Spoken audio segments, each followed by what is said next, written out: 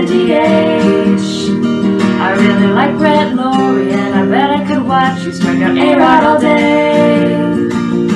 But when you're done doing whatever, when you're through playing whoever, you know that the Nats fans will be right here waiting for you.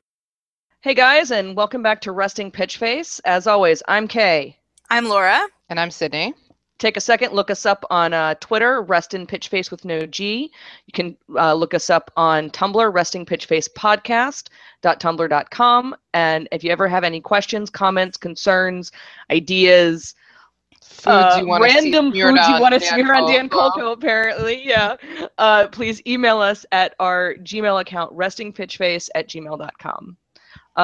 With that business out of the way, given that we're still in the off season and there's no current stuff to talk about most of the time, we thought we would take advantage of that and have sort of a not quite in-depth, but sort of in-depth discussion of our new MLB's new collective bargaining agreement, which was signed in November, and we just haven't had a chance to talk about it before now.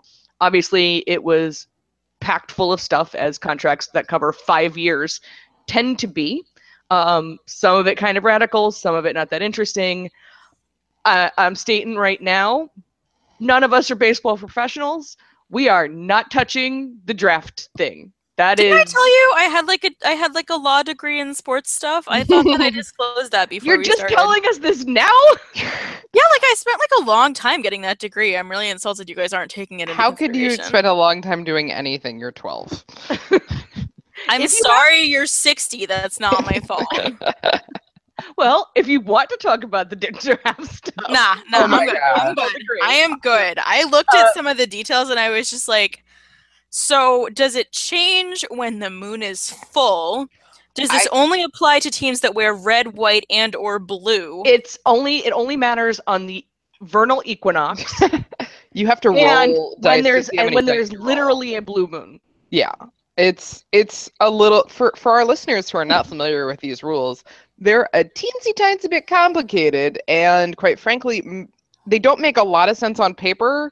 So all it would be us reading it out. I think these are something that we have to see in action in order to really understand. I don't think it would just be us reading it out. It would be us reading it out and going, They're the German board game rules of baseball contracts. Like, it's just needlessly complex.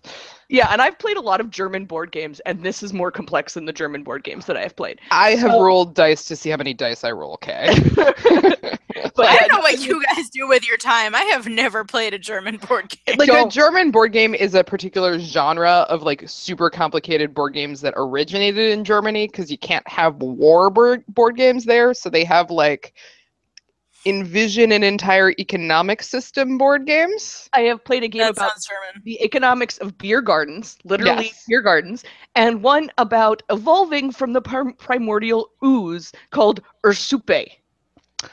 Yes, this sounds like a pretty good target for a board game about baseball draft rules. Actually, that sounds. I might understand it if we played it that way. That might be cool.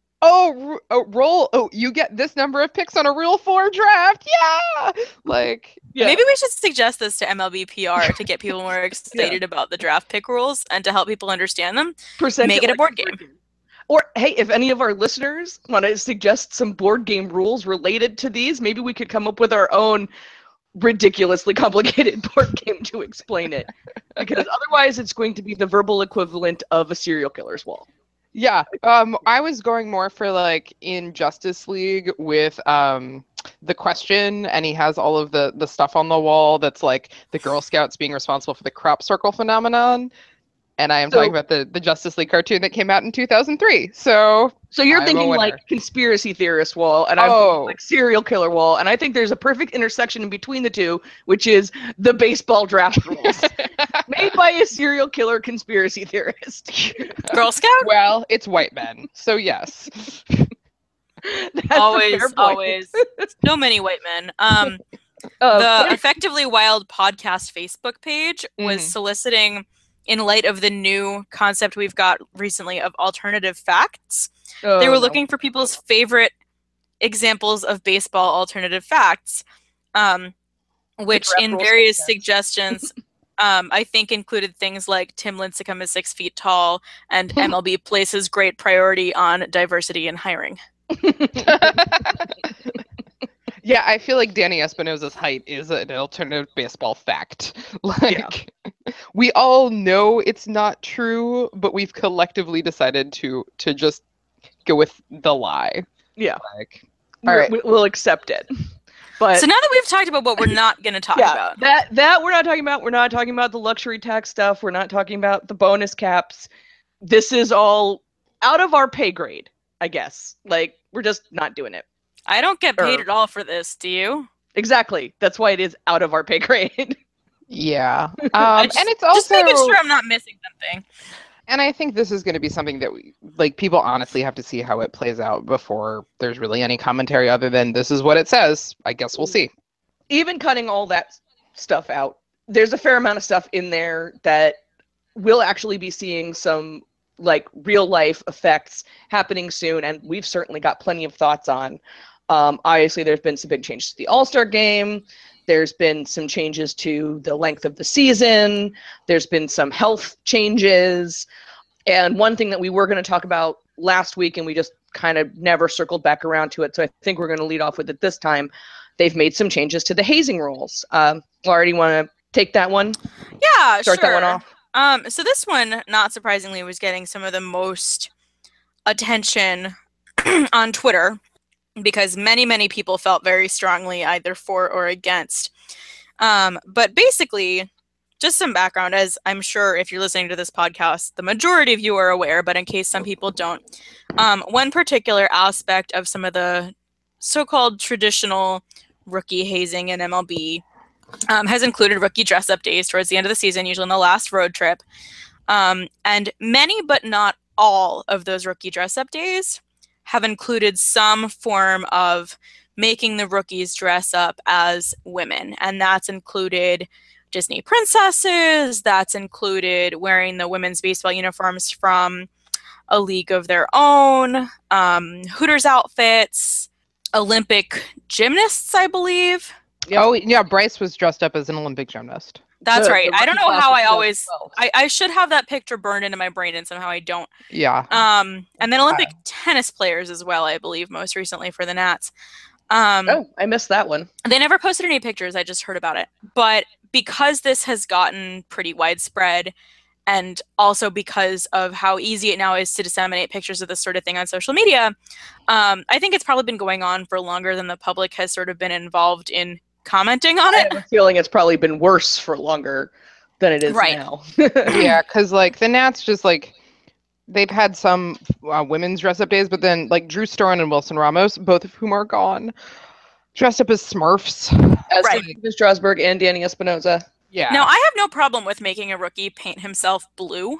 Yeah. At all. I think that's fun. But the official policy, as reported by the Associated Press, includes that they are no longer allowed to require, coerce, or encourage any player to engage in activities that include dressing up as women or wearing costumes that may be offensive to individuals based on their race, sex, nationality, age, sexual orientation, gender identity, or other characteristic. That's really vague, for what it's worth. The wording of that is super vague. I mean, I think that they basically are like, don't make people dress up as stereotype Mexicans. Yeah, I feel like I totally agree. I guess. Sorry? It sounds I just didn't hear what you more really so broad as to be difficult rather than intentionally vague. Like they're trying to cover every single base they possibly can, and therefore aren't being specific enough. But it's not like it's intentionally vague. No, for sure, I agree. It's just very sweeping, and so I think it's hard to, in whose opinion is something offensive, and what other characteristic might be included in things to be offended about. Fair enough. So I think it'll be really, again, many things that are interesting to see how they play out. I'm interested to see what does and doesn't fly under this. And then, of course, there was your somewhat expected backlash from various players on Twitter. Kevin Youkilis is one that comes to mind as having said something critical of the new policy.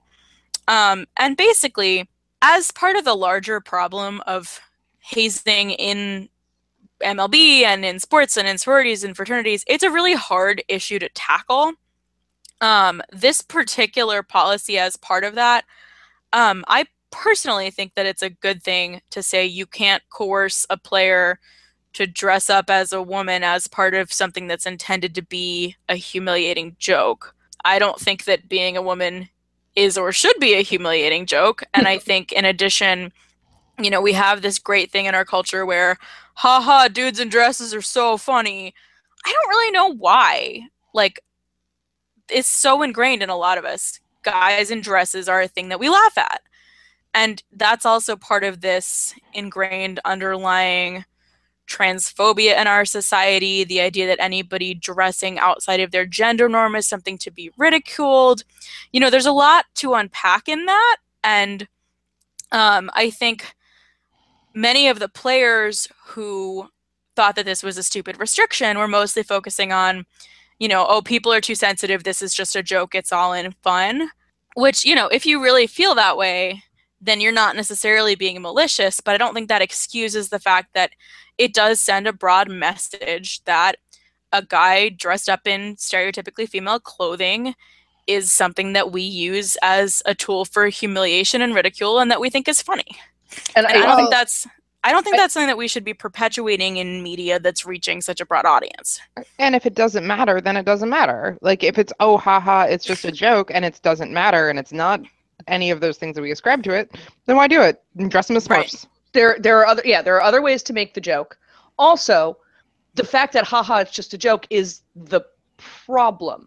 I mean, realistically speaking, what has been publicized from these rookie hastings, these rookie dress-up days, is anyone actually humiliated? No. Is the intent even necessarily to humiliate them? Like, I don't think that to take a perfectly innocuous example, or at least I believe it's fairly innocuous, when all the Cubs dressed up in pajamas, like with animals and stuff. That was adorable. Right? Yeah. The intention of the people dressing them up in animal pajamas was not to embarrass them. And I'm probably, not to speak for them, probably didn't feel, oh my God, I'm so embarrassed. It did feel like it was a big joke, right? Yeah. So Yeah, the joke is the put little kid problem, backpacks. not the intention to humiliate. It's the point that the fact that it's a joke is the problem. Well, and like a lot of the rookie hazing has to do with how young they are. So like you put little kid backpacks on them, you make them dress up as silly. Girl backpacks on them. No, they put little kid backpacks on them. They're not always pink. A lot of them are, but there have been others that are not specifically girly. Yeah. Yeah, no, I'm thinking of like when the Nats specifically did it to Trey Turner, and I do not believe the backpack was pink. But other there have definitely bullpen been other backpacks times were Dora the Explorer very specifically. Yeah. Okay. But it has varied for sure. There have been some pink water bottles too. Yeah. But just like rookie hazing should be focused on that they're young and it's silly and it loses the silliness. Also, dressing it like the women from A League of Their Own, I was like, this is aspirational goals, like. Yeah.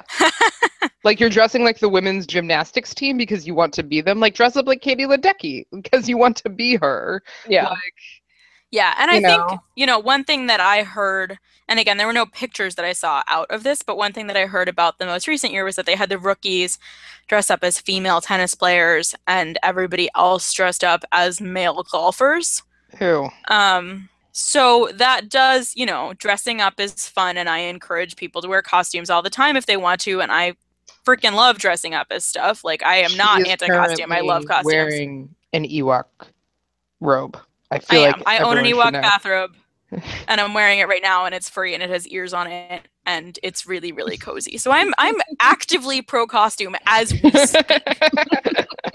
But I do think, that dichotomy of the veterans are men and the rookies are girly, that's diminishing the girly by ascribing it to, the lower on the totem pole, the less experienced.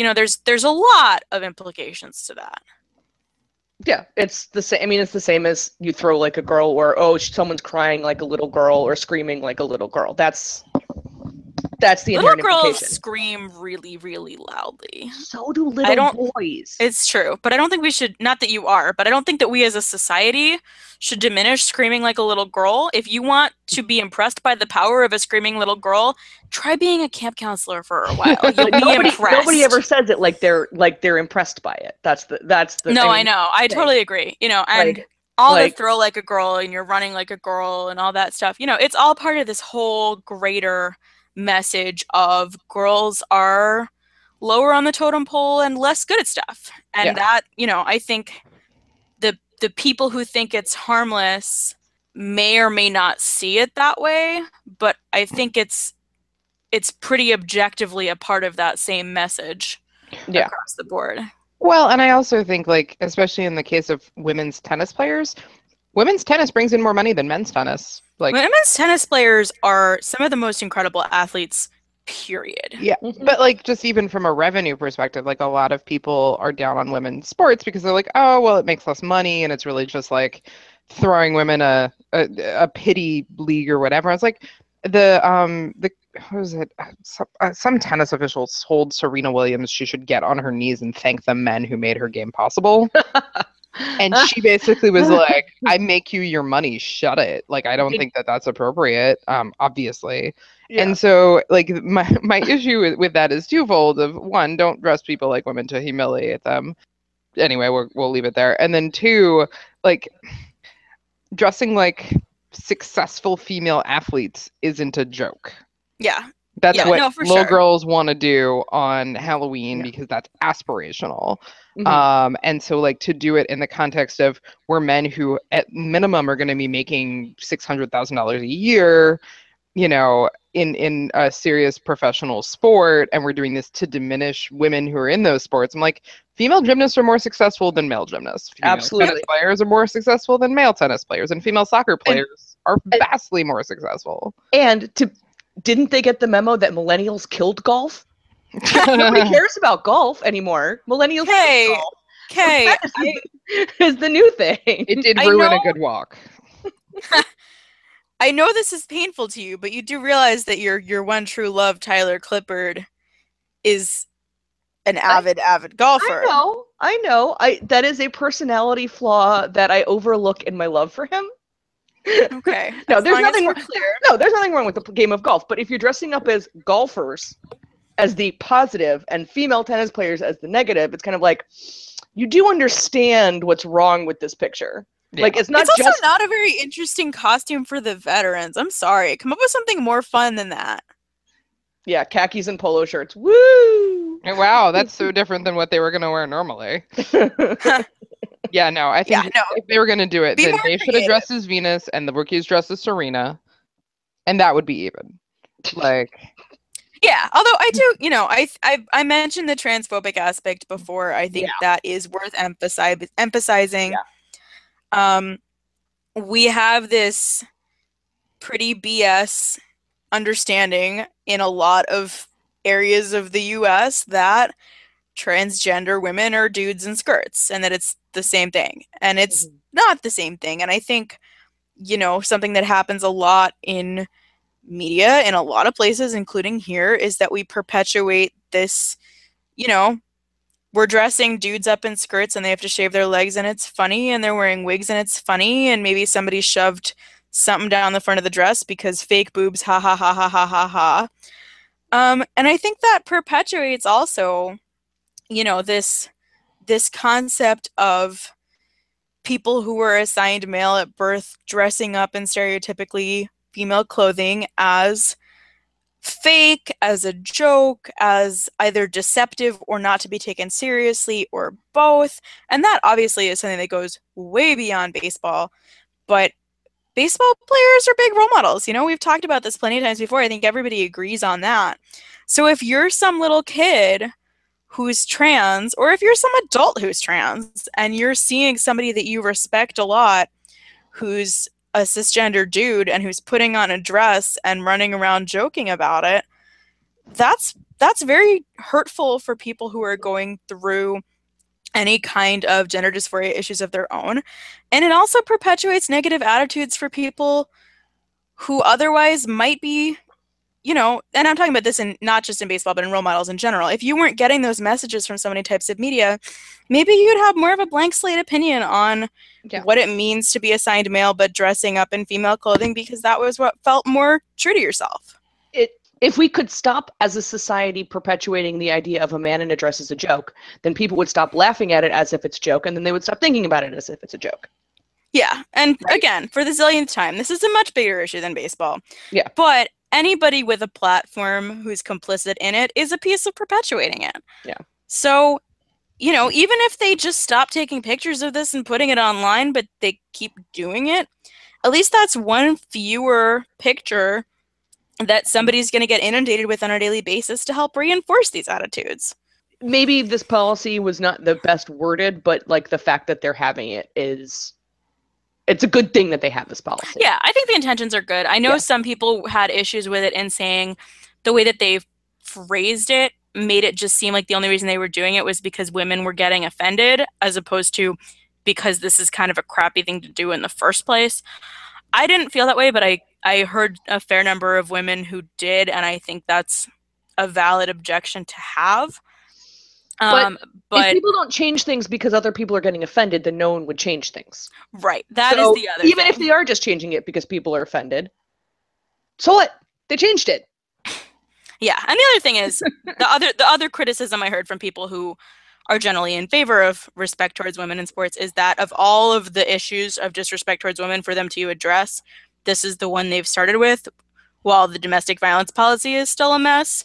And that's valid too, but they're also not mutually exclusive. No, they're not. Like, there's not a finite number of, it's not like money where you can only spend it on a single cause or a single set of causes. There is not a finite set of policies that one can change in MLB, so I don't think that you can really say that necessarily. Should they be paying more attention to improving the domestic violence policy? Yeah, they really should be. But there's also a whole bunch of white dudes sitting in an office building somewhere whose entire job it is to deal with this crap. And they probably have a lot of time on their hands, and they're probably pretty overpaid. So I think they can probably think about both issues within the time frame that they have. And if they're not doing that, that's on them. And I'm not going to, like, ignore a step because another step wasn't made. Like, yeah, I mean, my idealism is nice, but pragmatism is necessary. My expectations for how good of a job all those old white dudes in MLB are gonna do on issues like this, my expectations are pretty low. Yeah. So. Well, and it's not a zero, but it's also just not a zero-sum game. Yeah. Like, that's the thing, that improvement in one place doesn't mean that another place has to either stay the same or get worse. So, like, we've been fairly critical of the domestic violence policy, which I think we should be, and I think that the revisions of which are not necessarily being made as clear as I would like to see them. But that's not the issue. Like, they instituted a domestic violence policy that had the, I guess, unintended consequence of incentivizing basically putting a player's value in the floor and then getting that player. And that's an entirely different issue than dressing up like a league of like Dottie Hinson. And so, that's just one of those things of that tends to be where people who don't want to make any progress, that's the way that they tend to argue, is, oh, well, we did this one thing, so the other thing can't happen. I was like, well, no, you could do both. Yeah. Like, or even more than just the two things. Yeah, as my husband said to me the other day, you know that thing that you say in Spanish that means why not both? I was like, stop. Oh my God, what? But like, it's just, that's one of those things where people are treating not being misogynist as a finite resource. Well, to be fair, for some of them it probably is. I mean, they really don't have a lot of caring. So it's like, a shallow well, I get it, but like, but like, it shouldn't be. And maybe like, don't come out and publicly say like, my ability to care about other people and their concerns is finite. So, sorry. Well, I mean, I think we're at the point where we're about to be talking in circles about this. Yeah. You want to talk about minor leaguer salaries? Well, it was not the bump that I thought it was. I had been under the mistaken impression that minor league players were going to be getting somewhat of an increase. Certain minor league players would be getting enough of an increase to like be living wage, but it turns out it's just taking a living wage to a little bit better of a living wage only for players on the 40-man roster. I was under a mistaken impression with that. So yeah, it's like going to really, like 84 to 86K or something. It's really not a big deal. They're like really resistant to raising the minor league wage. Like somebody introduced legislation. Some douchebag actually introduced legislation about how we should not pay minor league baseball players more money so that they can feed themselves. They are that legislation, which of course, all those kinds of legislation is named something ridiculous. Save America's Pastime Act, I think, something like that. Oh yeah, I think that is what it was called. Crying out, I know. America's pastime is not threatened. It's just not. They make the most money of anybody of anything. No. But yeah, Anyway. So like. I'm just trying to look at who is actually the sponsor on the bill. But basically, it's saying that they're effectively under the law artists and therefore don't have to get paid minimum wage. I think we talked about this like back in July. Mm-hmm. Like I'm having flashbacks to this conversation. Yeah. Sorry, I'm a broken record. Also, pay artists more money. Yeah. While we're on it, pay artists more. Pay people money that they can feed themselves. And pay rent. People, regardless of what they do, should be paid enough money to have a roof and food. If you provide a service to society, which I think we would all agree that minor league baseball is, you should get paid a living wage. But anyway, so there's not too much new happened. Universe is a different argument. Yeah. But it is disappointing. It is disappointing, and I think part of the problem that we're not seeing much with that is because this was MLB, it's not MILB. Mm-hmm. So MLB, I don't totally understand that, but I don't know how much control they have over what MILB pays people, because this was specific to the pay increases were the MLB minimum wage, as it were. I can't think of the phrase right now. The league minimum, Jesus Christ. Okay. You're right over there. League minimum. MLB can control league minimum players, and they can control what people on the 40-man roster, because they're kind of like, even if they're playing in the minors, they're technically on the MLB whatever payroll. I mean, so that's what they can control, but I don't know if they can actually control. They can't set salaries necessarily for MIB, so there's nothing going to be in the MLB CBA for MILB alphabet soup. Well, and the other thing is, this is a collective bargaining agreement because it is an agreement between the league and the players' union. And the minor league players do not have a union, therefore they do not have a comparable collective bargaining agreement because they cannot bargain collectively. Yep. Don't you know that unions are killing the country? We're Bigly. not doing it. Do not do this. We are going to change from this into a topic, sadly, that we've talked about many times, far more lighthearted, because I think we need to shift the tone. Yeah. Just a little bit. There were some big changes made to the All-Star game. Yes! And sadly, none of them were the changes that, we have been talking about the entire life of our podcast, or our entire lives as baseball fans. The only one that everyone cheered for was the home field advantage determined by All-Star Game is dead. Ding dong, the witch is dead. Witch old witch. So everybody's happy about that one, even though that's not any of the changes that we were like, hey guys, don't you want this game to be, fun? I don't think they were going to put a three-legged derby in the CBA. Why the hell not? Yeah, I don't think that they're going to be and then everyone gets to wheelbarrow race, but especially Trey Turner in the CBA. Oh. But, I mean, with the other changes that they're making, you say that, the three-legged race is the most ridiculous change they can make. The commissioner selecting members of the All-Star team roster is the dumbest shit I've ever heard. Swear to God. But that is the dumbest thing in America. Why? First of all, I think that they should just, I don't know, let people have fun. I think that the managers should get to select their team, and then each team can send a person, and then some should be selected like the opening scene from Hunger Games, like just put everyone's name in the thing and just draw it out. Like, looks like, oh, huh.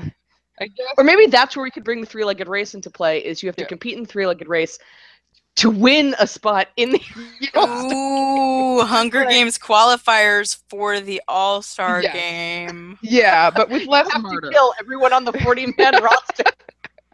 I like this idea. Oh God. No, okay. So look, I don't know the rationale on this. Like, commissioner gets to pick people. The official rule for anyone who was not paying detailed attention to this, the commissioner is going to get to pick 7 players for the National League and 5 players for the American League. That's a really weird number. And it's and 2 of those are pitchers for each league, I think is what the number was. I didn't write that one down. But what I would guess the rationale is to prevent manager bias, which you know, it happens. It absolutely happens. Like, I mean, more voter bias than manager bias, with the Cubs voting block. Oh, is there not going to be any voting anymore? Voter bias has not been taken out of this. Fans still get for the starting 8 or 9, or I guess 8. Yeah, fans still get to vote for the starting 8. So that's still there. This, I think, is to prevent. I would assume is to prevent manager bias, because we've seen it. But like, that is less of an issue. So like, I think that fans should absolutely be able to vote, but like, also, didn't the Royals last year try to vote like everybody? And that's been with the Cubs too. Yeah. And so the Giants have done it before. And the thing is, you get that with teams that have been winning. You know, like, I wouldn't be surprised if. So for the Royals, it was like, oh well, they won the World Series. Yeah, people are gonna want to vote for all of the Royals. Yeah. I mean, I get that. At the same time, was it annoying? Less with the Royals, I have to say, and more with the Cubs, where I'm like, you're from a very, very, very populated area. Yeah. Not only are you a very popular team, which obviously they're now going to be more popular, but also you just have, like, by numbers, a large fan base. On the one hand. On the other hand, you get stuff like, are you guys familiar with what happened with the NHL All-Star Game last year? Didn't what's-his-face got voted, and then they wanted to not let him, and he got traded, and he was sad, and then they put him in anyway, and he was happy. I can't remember his name, but his name is John Scott. Thank you. But other than that part where I didn't remember his name, was that like a pretty accurate summary? That was pretty accurate. So like, he was basically a fourth line marginal NHL player. Wasn't he an enforcer? Yeah, he was an enforcer-ish kind of player, and like apparently like a nice person. I don't know him. I don't know his family. So he got voted on essentially as a joke. Because they had just changed their fan voting rules. And then he gets voted on. The commissioner's like, no, he can't come. And like, his team tries to like send him down to the minors so he can't go. But then he goes, and then he gets voted MVP and blah, blah, blah. I forgot about that part. Yeah. Well, yeah, because it was the very like sports movie heartwarming story where all of his teammates at the All-Star game were like making sure that he got to score all the goals. And like it was very like sports movie narrative kind of. Yeah, garbage. If you weren't, making $500,000 a year and were like a 9-year-old child who'd survived leukemia, it would have been a better story.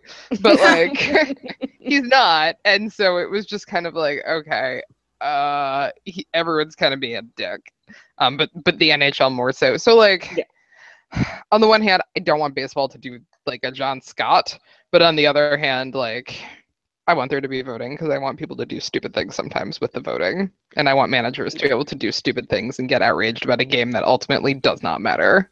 And now it really, really does not matter. So they can do whatever the hell they want as long as it's fun. So I've been having this discussion ever since this rule came out, which is like, I don't want this to come across like I am pro All-Star game winning home field advantage, right?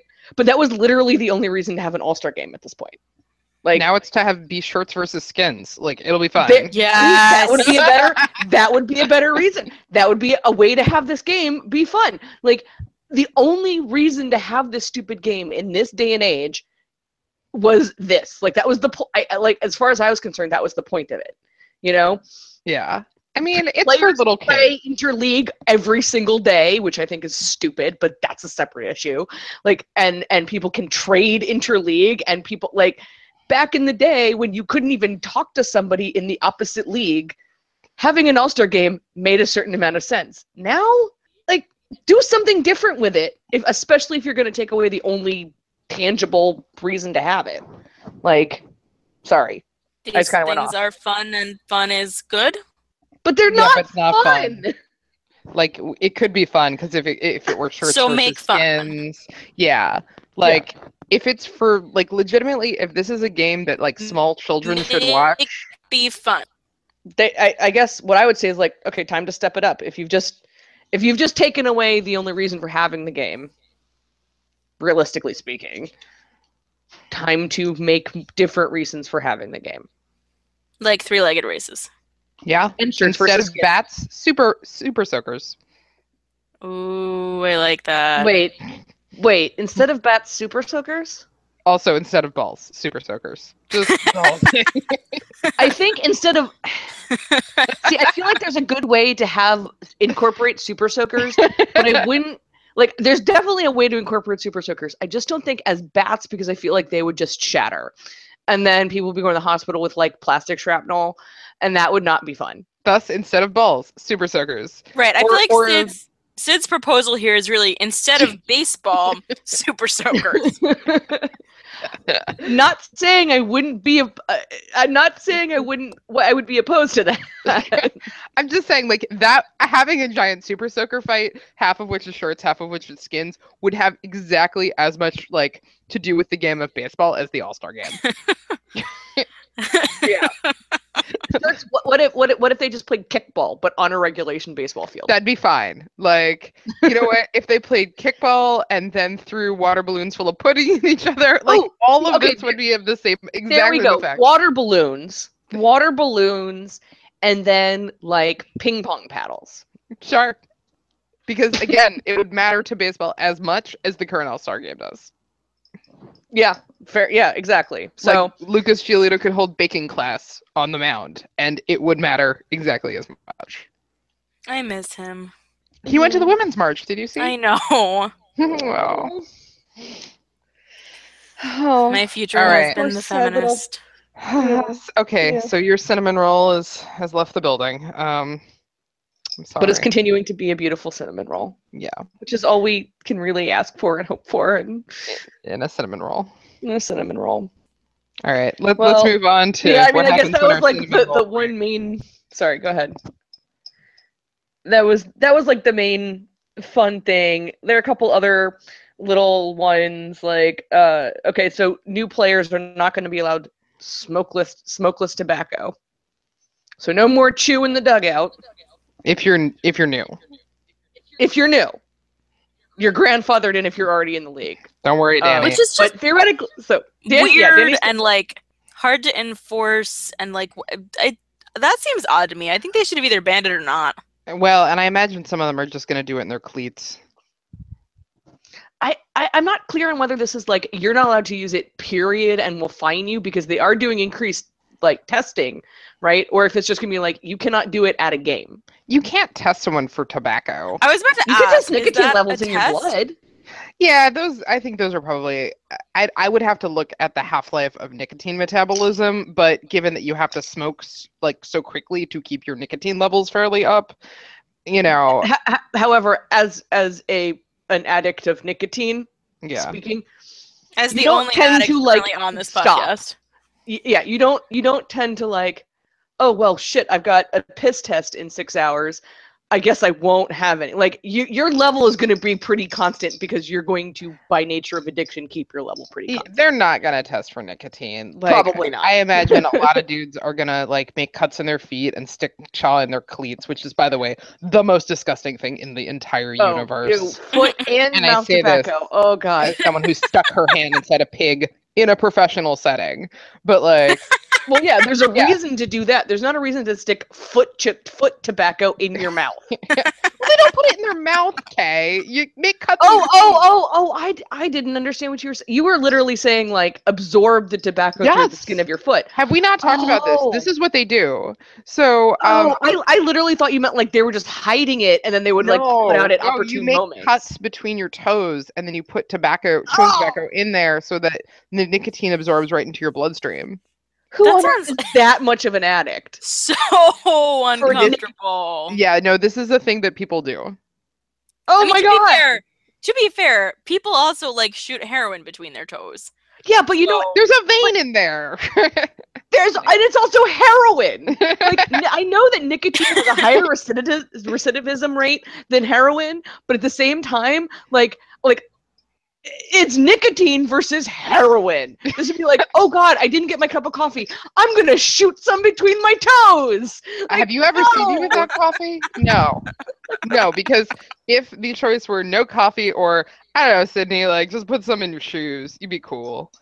I'm gonna put some in my shoes because I'll be cool. But would you inject it between your toes? They're not injecting it. They're cutting their feet with like a razor and then packing their toes with tobacco. It's even worse.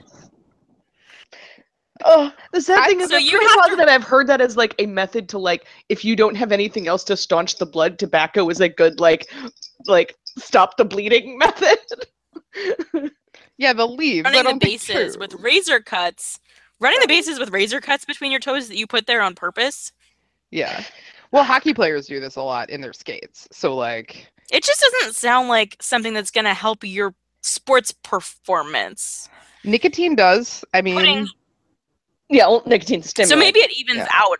Yeah. Maybe it evens out between the fact that you have now cuts on your feet that you need those to play sports with, and nicotine, which is supposed to help you be more sports. You know, I guess we'd have to probably see this. I mean, first of all, we already know that baseball players play through an inordinate amount of pain because they're Looney Tunes. But yeah, these are like, superficial cuts. They're not like surgery. Well, no, but it hurts. Sometimes the superficial cuts hurt more than like the serious stuff. But you're saying you like can't hockey pitch with a players blister. do this, right? You can't pitch with a blister. Exactly. Superficial, hockey players do this, deadly. right? But they're not using like their toes because they're in a rigid boot, right? Yeah.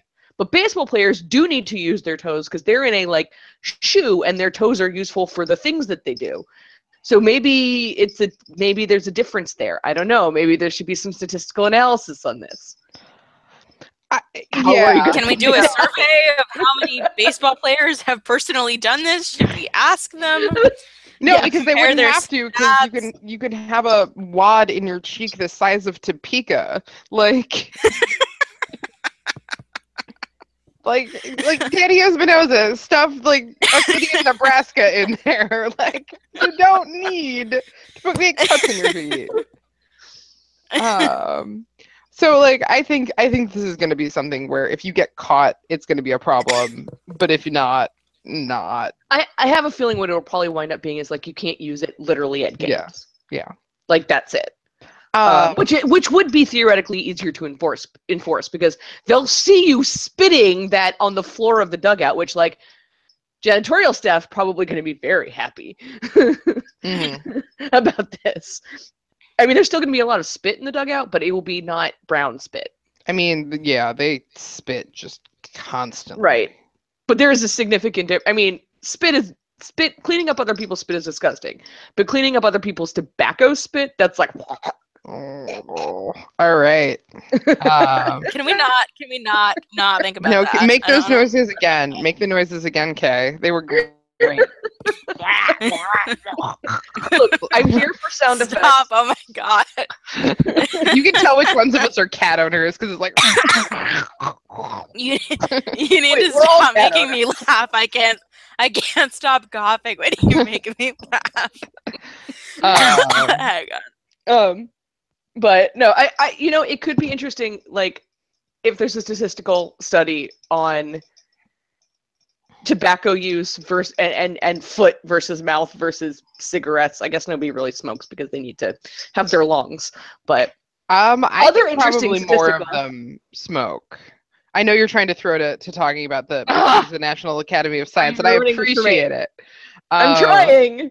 But you know, a lot more athletes do smoke than you think. But it's so bad for your lung capacity. It is, but like, so my sister used to work in smoking cessation, particularly like looking at the psychology of it in active duty military, and she's like, you can't tell these people that their aerobic health is compromised. They can run 12 miles while carrying you. Like, this is not going to be an effective argument. And like the idea that they could run 13 miles while carrying you, it just isn't valid given the amount, like the aerobic shape that they're in is such that it's not a persuasive argument. Nor this is really ruining a lot of my excuses. Thank you. Well, and she was like, nor is like, particularly with active duty military, she's like, look, you can't tell them that they're going to die in like X number of years because of cancer. Yeah. Because like these are people who are getting shot at pretty actively. Yeah. She basically figured out that like the main argument they had is like it impairs your night vision. Really? Yeah, and so like they had to come up with like not bizarre stuff, but like stuff of like, well, you know, if you could run slightly longer in this circumstance, maybe like you would save your friend's life, but like stuff like that, because you can't just come at it with like these very typical arguments and reasons that you should not smoke. I want to be clear. But like, yeah, she said that the psychology of it with people who are incredibly good health otherwise is just complicated because like people shouldn't smoke because it does compromise your aerobic capacity. But like there are plenty of athletes who do smoke, and quite frankly, their aerobic capacity probably isn't super compromised by it. But they shouldn't do it because they'll get cancer and. I'll also say the ability to justify, like, people can tell you all the stuff. You can know it. You can completely know it and use it in arguments against other people, and you can still justify it for yourself. So, like, yeah. I would have thought, like, actual cigarettes probably not high on the list, which is why the prevalence of things like chewing tobacco. And I'm sure it is to a certain extent. Like, Lord knows how to, like, some basketball players are not in their best aerobic shape.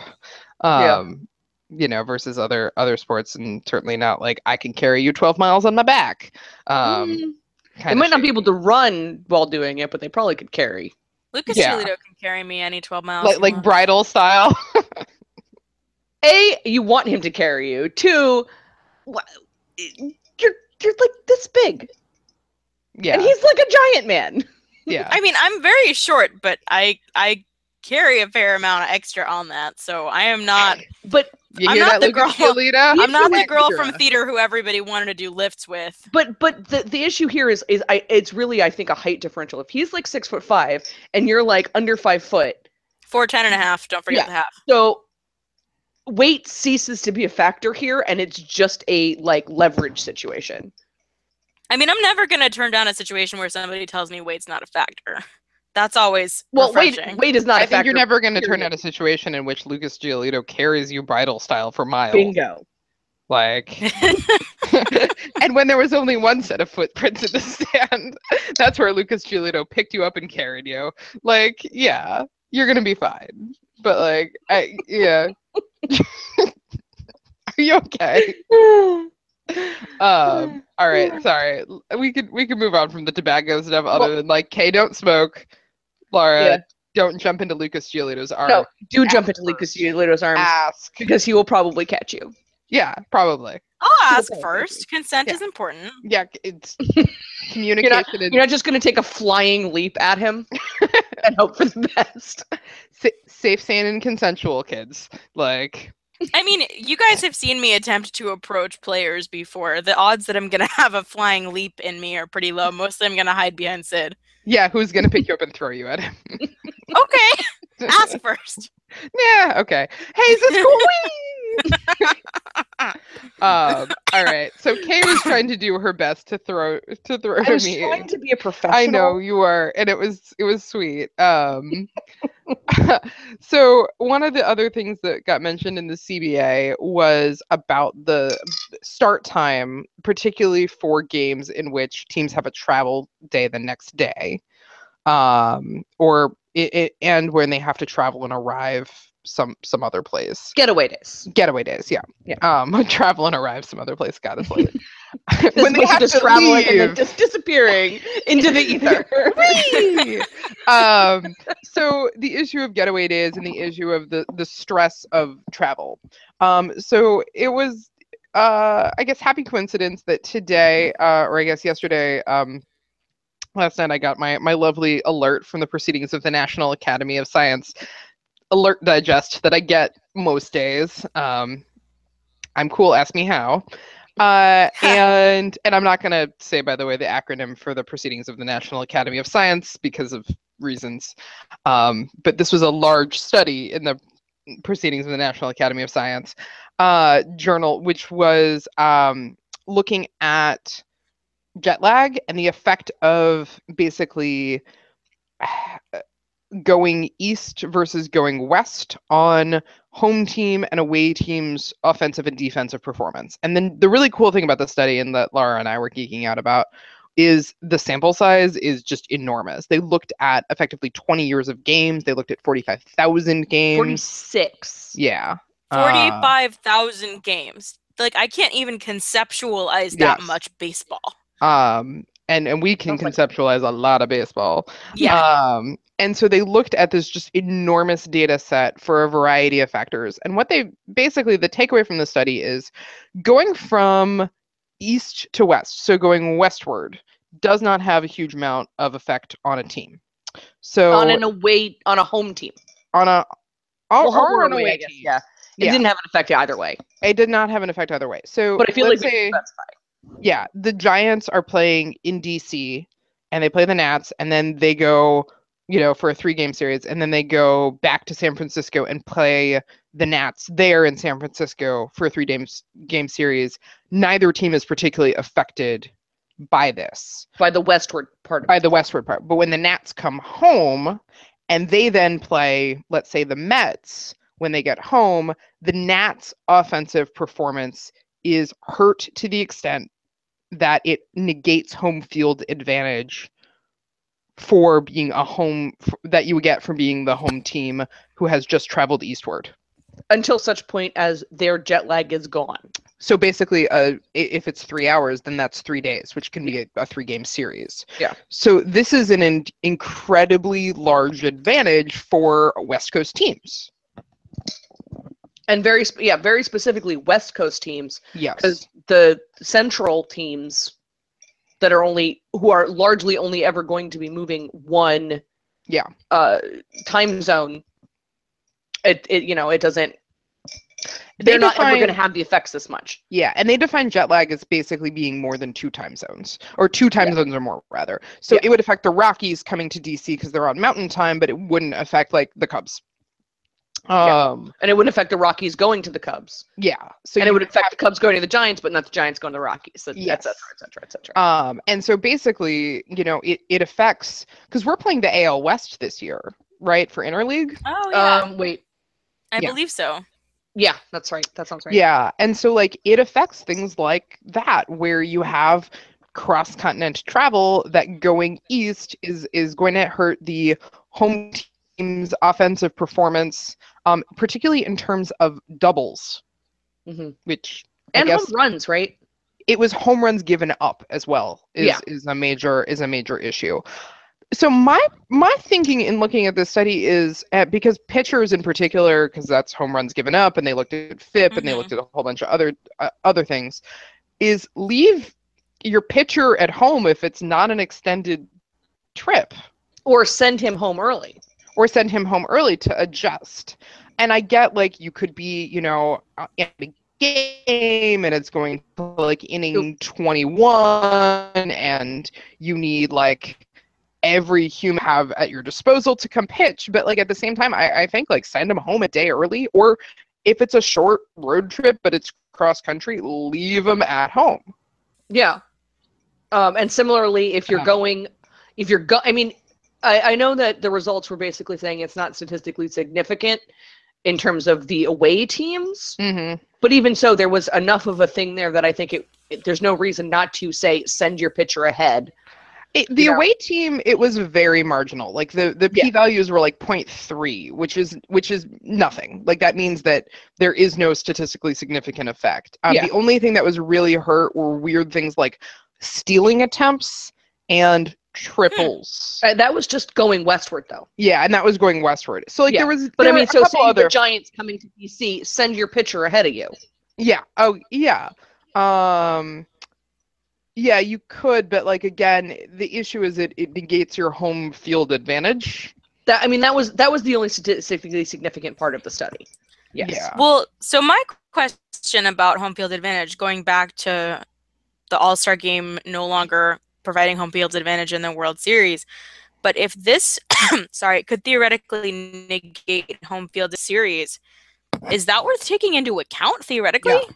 Yeah, I mean, for playoffs, it absolutely is. Like, honestly, the fact that, if the Nats are playing the Dodgers, which, or the Giants, they are essentially giving up their home field advantage by going back and forth between games because they don't have enough time to adjust to the time zones in that. However, in playoff situations, there's usually enough time built in between games to not necessarily bring the jet lag value back down to 0, but it's not like during the normal season where you play a game in San Francisco and then the next day you're playing a game in DC. Yeah, but it's only generally a 1-game pause, and it should be a 3-day pause, and it's not going to be a 3-day pause. It should be a day per.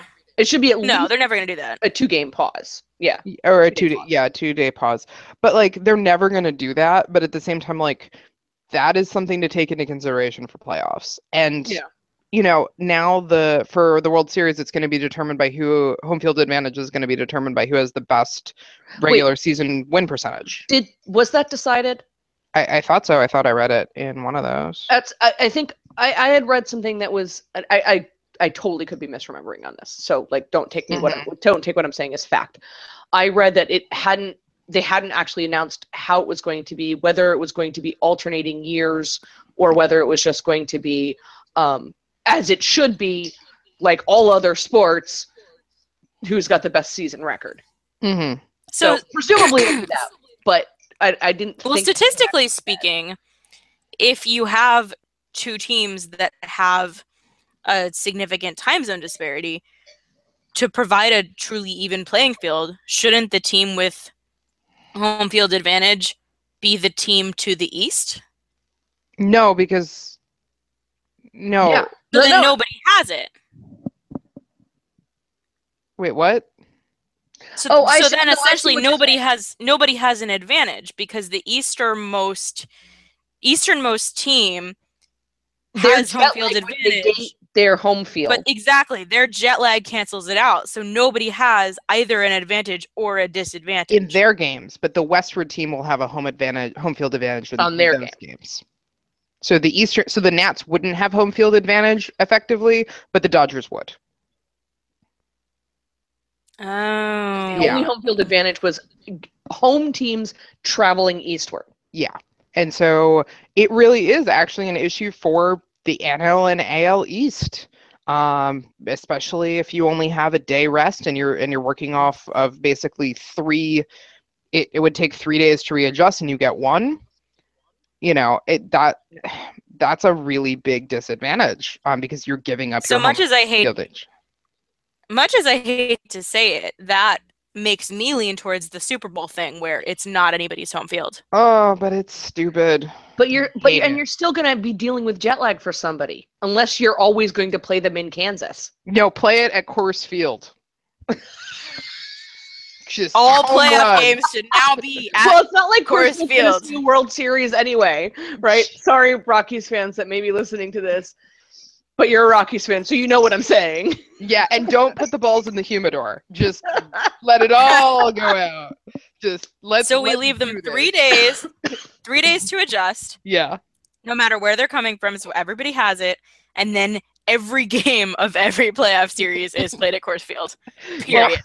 The thing is not like, in terms of realistically, what would need to happen is you need to have more time in between the going coastal, as it were, right? And they need to more road trips that you're going to go and play, like you go and you play, the Nats go and play, I don't know, the Cubs for a series, and then they go and play the Rockies for a series, and then they go, if you do it in a graded way, you can... to be fair, I mean, I believe the schedulers really do try to do. You know, it's not like they're like, ha ha ha ha, how can we screw over the East? Like, or like ignoring this at all. They try to sort of group all this stuff together, as much as possible. But yeah, I mean, it is definitely like let's look at this and hey, maybe start changing your scheduling around based on this, which it kind of seems like they're already trying to do with the getaway days. Although I do remember one of the things that they said in that study was that start time seemed to not matter at all. And the getaway day rules currently are affecting the start time of the getaway day games. So that they can leave earlier, theoretically, to give them more time on the jet lag aspect, but that time of game seemed to not factor into this. Yeah, I think that they would have to study it more, honestly. Like, jet lag is a factor of your light dark cycle not syncing up, and so if you can basically more normalize the amount of light that they're getting, though of course they're baseball players, and if you play in a stadium that has lights at night, like very bright ones, you're gonna mess up your light dark cycle regardless. Yeah, they're yeah, exactly. Like I don't think a baseball player has a normal light dark cycle for 6 months of the year. Period. We replace all stadium bulbs with full spectrum happy lights. Yay! That'll be good for the fans too. Yeah. You know, put some grow lights in there, it'll be great. Yeah, those are hot, don't do that. But like, yeah, so I can't imagine it would hurt, but I don't think it's necessarily gonna be a cure-all either. I think it does. The onus is as you said, is more on the schedulers to like, I don't know, put people on the West Coast and then work them back slowly. Yeah. Or if they're going to be on the West Coast. I mean, I have to ask this question because I was thinking about it when I was reading it, and maybe I just like missed the paragraph where they talked about it. But if you're only out on the West Coast for like, so this is more playoff thinking. If you're only out on the West Coast for like 2 days, you haven't acclimated to the jet lag. You've acclimated 2 units. Right, but okay, so take this as an example. If you fly out to if someone from DC flies out to California on a Friday morning, and then they fly home on Saturday afternoon, how much have they actually adjusted to California's light schedule and timing? Like about 2 days worth. So like they quantified it as basically like, if I go to California, I'm then at -3, and if I stay there for 2 days, that adds 2 back, so I'm at -1. Right, but that's counting that you're getting then used to being in California, and that's how you're getting used to it. But if you haven't been in California long enough to get used to California, but you get used to it an hour a day. That's the well, rate. No, but I'm saying like if you haven't even been there long enough to get used to it, you would be affected literally only for the day that you're in California, and then you come home, and then it's just like you've been gone for a day. Yeah, I may be thinking about this on a very wrong level for the type of conversation that we're trying to have. I'm just not following you. Maybe Sid is. I think the issue is mostly just when you start to destabilize people's circadian rhythms, you're going to have poorer performance. And so that is really, I think, the takeaway, that the attempting to quantify what individuals are experiencing on that level without doing some other testing of how individuals effectively are experiencing time, because this is a looking at an association. Like, we can say that if you travel eastward, the home team will do less well offensively, but you can't identify a specific mechanism of causation, if that makes sense. Like, they think it has to do with disrupted. Yeah. You can assume that it has to do with circadian rhythms and like dark cycles and etc. But like, there's not a specific mechanism of my eyeballs didn't get enough light and now I dropped the ball literally. And so I think that the point is that to alleviate some of the effect, they just have to schedule people more carefully. And I do think that for playoffs, they should be mindful of it, because I think that is no matter how the math works out, distinctly unfair for one set of teams and happens to be our team, rather than if I were the Dodgers, I'd be like, F those guys. Well, have a water balloon fight for I am curious now, because I don't think it was specifically referenced in the article, whether they were counting playoff games or whether they were just were they incorporating all games, including playoff games, or were they just incorporating regular season games? Because I would be curious how playoff games, because playoff games are, in terms of the scheduling and the travel, almost a different animal than regular season games. Mm-hmm. So I'm curious to know whether that data was incorporated into their study, and I didn't see a specific mention either way. Yeah, they didn't seem to have it in particularly, and I skimmed through their method stuff today. They didn't seem to have it. The only thing that they seemed to have was a note on was suspended games. Yeah, no, what did they say about suspended games? Just the way that they would count them as games and the stats in them was a little bit different. Yeah. It was okay. It was just something of, these are games that were suspended and never completed, and we're going to count them basically towards a total, but like X, Y, and Z, not towards a few other metrics. But yeah, they definitely didn't break out playoff versus regular season versus non-regular season, and it's possible that they just excluded playoff games because the playoff game format has changed a lot in the past 20 years. Yeah. Oh yeah. But maybe they included it basically saying a game is a game is a game. Mm-hmm. And I would be interested to see that, but but regardless, it seems like a simple way to alleviate some of these concerns is to just build in more rest days in the travel time during playoffs, so that everyone has an extra day to acclimate to whatever. If we're going on an hour a day, then if you're traveling from Kansas City to Los Angeles, it's 2 days. Mm-hmm. But if you're traveling from Boston to Seattle, it's 3 days, something like that. And not that I am like, what this baseball season needs to be? Longer. Not with that these off playoffs. days. We definitely need the playoffs to go all the way into December. However, and funny story, they're making the baseball season slightly longer. Can we have baseball on my birthday? That would be great. No, it's cold. I'm sorry. It's December 21st. But I hope if anyone wants to send me a birthday present this year. Yeah, somewhere Ben Revere really just put on a balaclava and he doesn't know why.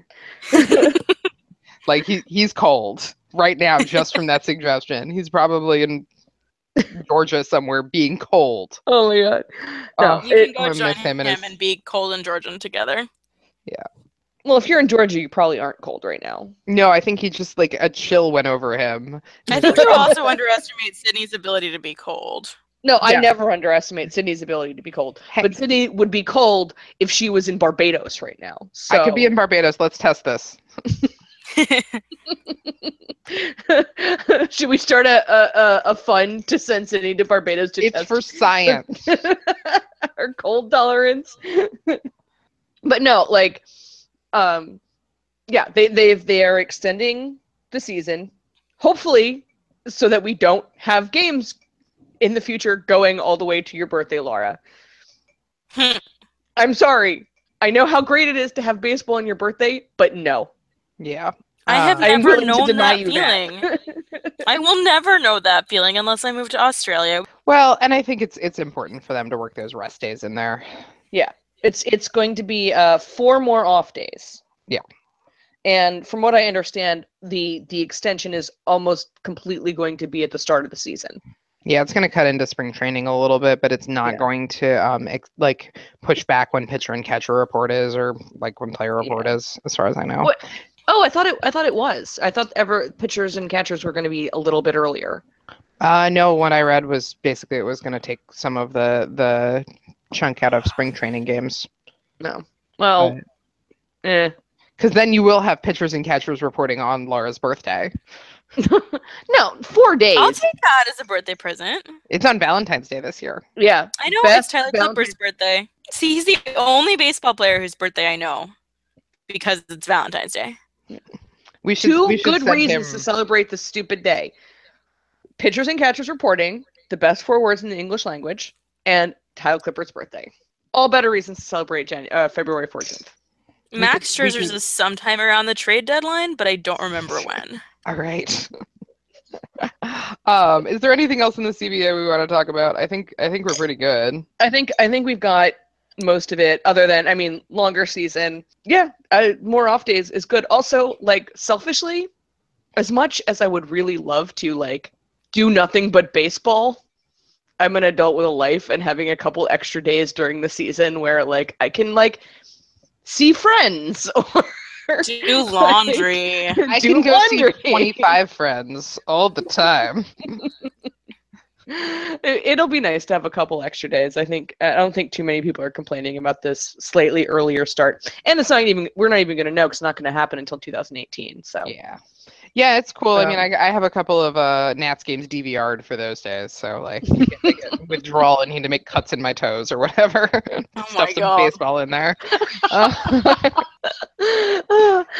But yeah, no, I don't think there's much else. I mean, there's obviously a lot more stuff in there. So like, listeners, please, if you have something you want to tell us about the CBA or you want us to talk about the CBA, please let us know at our Gmail. But there's so much stuff in there. Like, this could be the subject of multiple podcasts, and I think we probably covered what we're going to cover tonight. Yeah? No? Yeah. I got nothing else really, other than other players' birthdays that I don't know. I could make a list. Most of them. You should not know most of their birthdays. I don't know most more than I want to. It would be a pretty long list if I listed all the ones whose birthdays I don't know. Yeah. We should talk about a possible fantasy league. Yes. Well, I did want to bring this up as we're about to be into fantasy season. It's the time to start thinking about your fantasy team, your picks, and what teams you're going to sign up for.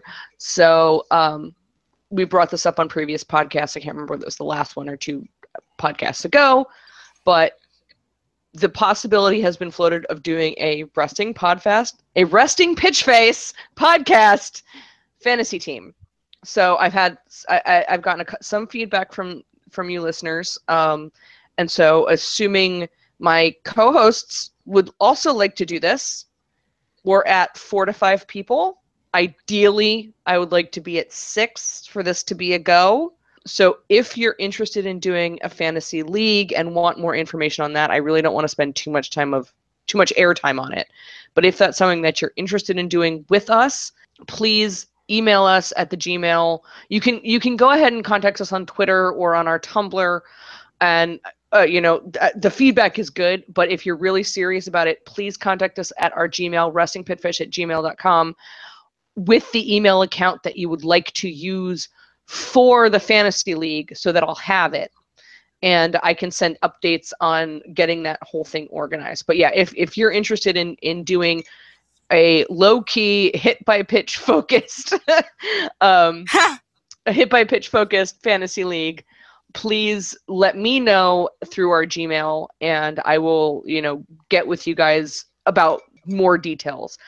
Again, I'd really like to have at least 6 people in order to really get this off the ground. But so if you are interested and you send a message on Twitter, that's me, and I don't know nothing about fantasy baseball, so I'm just going to tell you to email Kay.